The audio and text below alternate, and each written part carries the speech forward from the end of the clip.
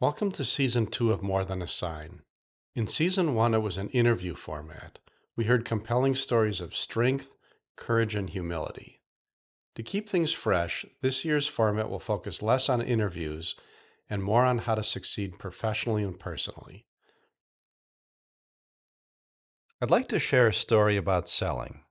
We've all heard that we have two ears and one mouth for a reason. Well, here's one of my favorite examples why.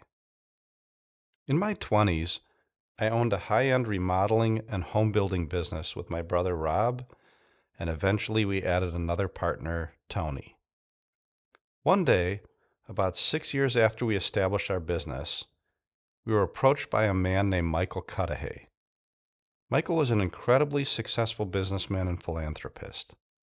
His generosity was one of the driving forces behind projects like the Calatrava Edition at the museum, Discovery World, the IMAX Theater at the Public Museum, and rescuing the Pabst and Riverside theaters, just to mention a few of his endeavors. Michael wanted to interview us as he heard we were doing great things. He wanted us to build an identical replica of his house, which was approximately 7,000 square feet. It was actually his father's iconic home. It would be our biggest project ever. In today's dollars, probably a $6 to $8 million project.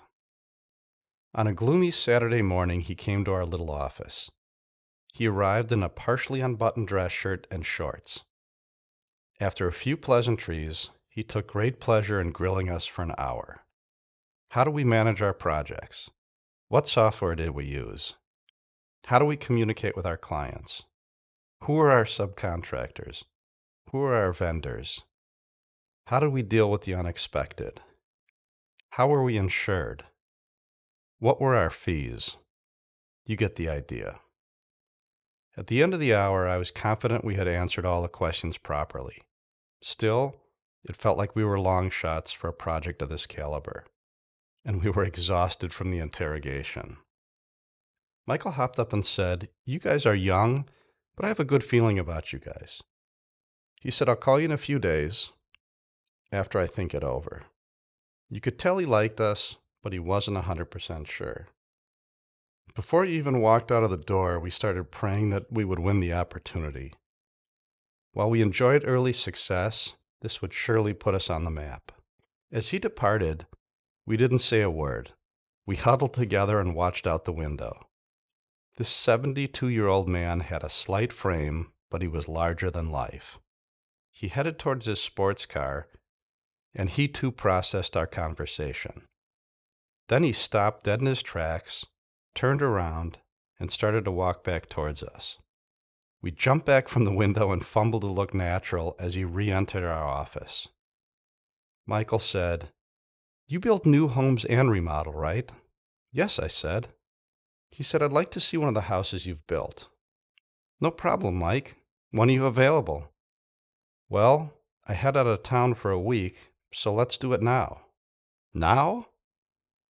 "Yeah," he said, "why not?" I could see the color drain from my brother's and Tony's faces. Why? Well, we had remodeled more than 100 homes, but we'd only built one home. A modest home in Waukesha, about 1/10 of Michael's budget. I said to Michael, "No problem. Rob and I are going to excuse ourselves and start calling our various clients to see who will let us in on such short notice. Why don't you give us 5 minutes?" I obviously couldn't let on that we'd only built one house, as Michael's project would be the most challenging, newsworthy, high-profile job anyone could wish for. As we stepped into the adjoining room, my partners said, "What the hell are we going to do?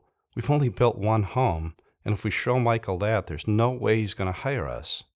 I assured them I would think of something. I dialed the one client who we built a home for, and miraculously she answered. I explained who we were being interviewed by and what he wanted to see. She laughed and she said, "Anything for you guys." As we chatted, a light bulb went off. I said, "We'll be there in 60 minutes. She said, "Great, I'll need all of that time to straighten up. And please don't open any closets or look under any beds. I laughed and hung up. Rob and Tony said, 60 minutes? The house is 30 minutes away. What are we going to do for the other half an hour? I said to them, just trust me. I have an idea. We returned to the conference room and found him sitting in a chair, arms crossed, legs fully extended, and deep in thought. We're in good luck, Michael. 2 minutes later, we hopped in my car. Michael in the passenger seat, my partners in the back, and me behind the wheel. We were headed to Waukesha. As I passed the highway entrance ramp, I looked in the rearview mirror, and I could see the uncomfortable look on my partners' faces. I had to stretch this ride out for a bit. After a minute or two, I looked at Michael and I said, "Hey, can I ask you a favor?" Puzzled, he said, "Sure." For the last hour, we shared everything about our business. We have a bit of a drive. Can you tell us how you got started and what that journey was like? For the next hour, Michael shared one of the most incredible and improbable stories of success. It was chock full of both obstacles and miracles.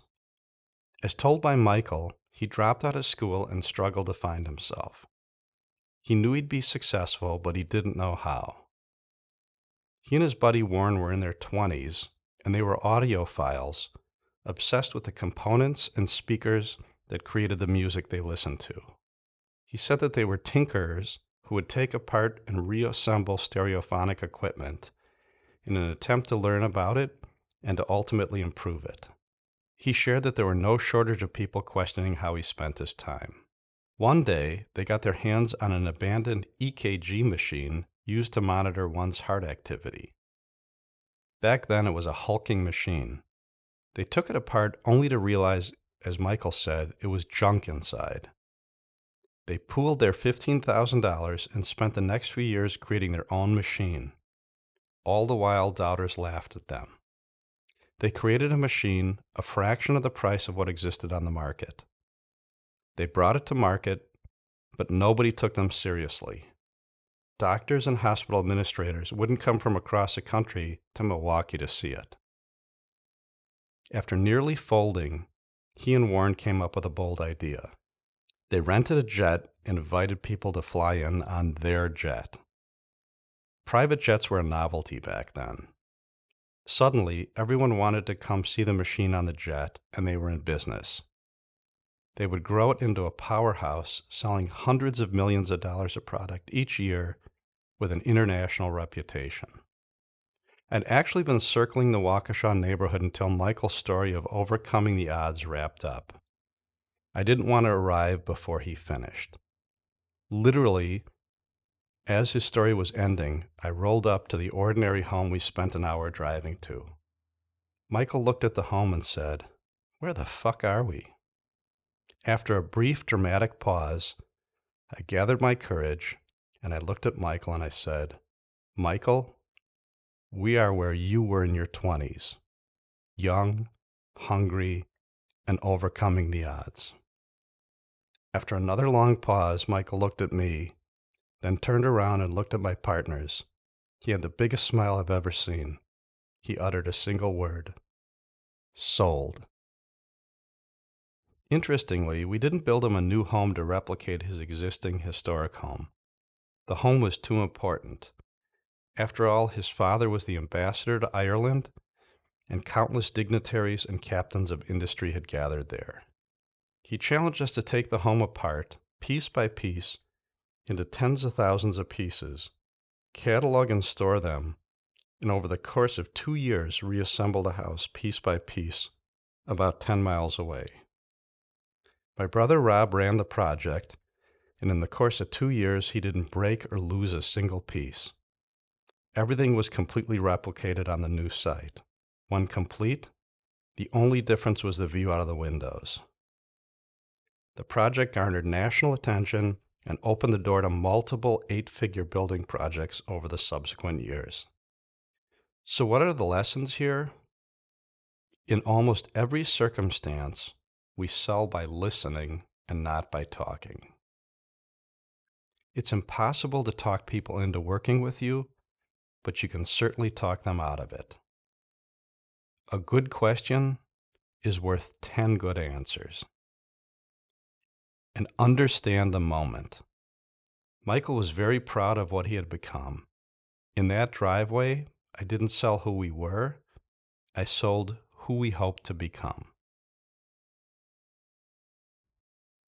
I'm Richard Reuven, and this is More Than a Sign. Thank you for spending time with me. Remember, we're all on the same team. If I can help you in any way, my email address is richard@thefrgteam.com. Special thanks to my son Nate, who wrote and performs every instrument on the theme song and is taking time away from his successful music production business to engineer and produce this podcast. I love you, I'm proud of you, and I work every day to be more like you and your brother.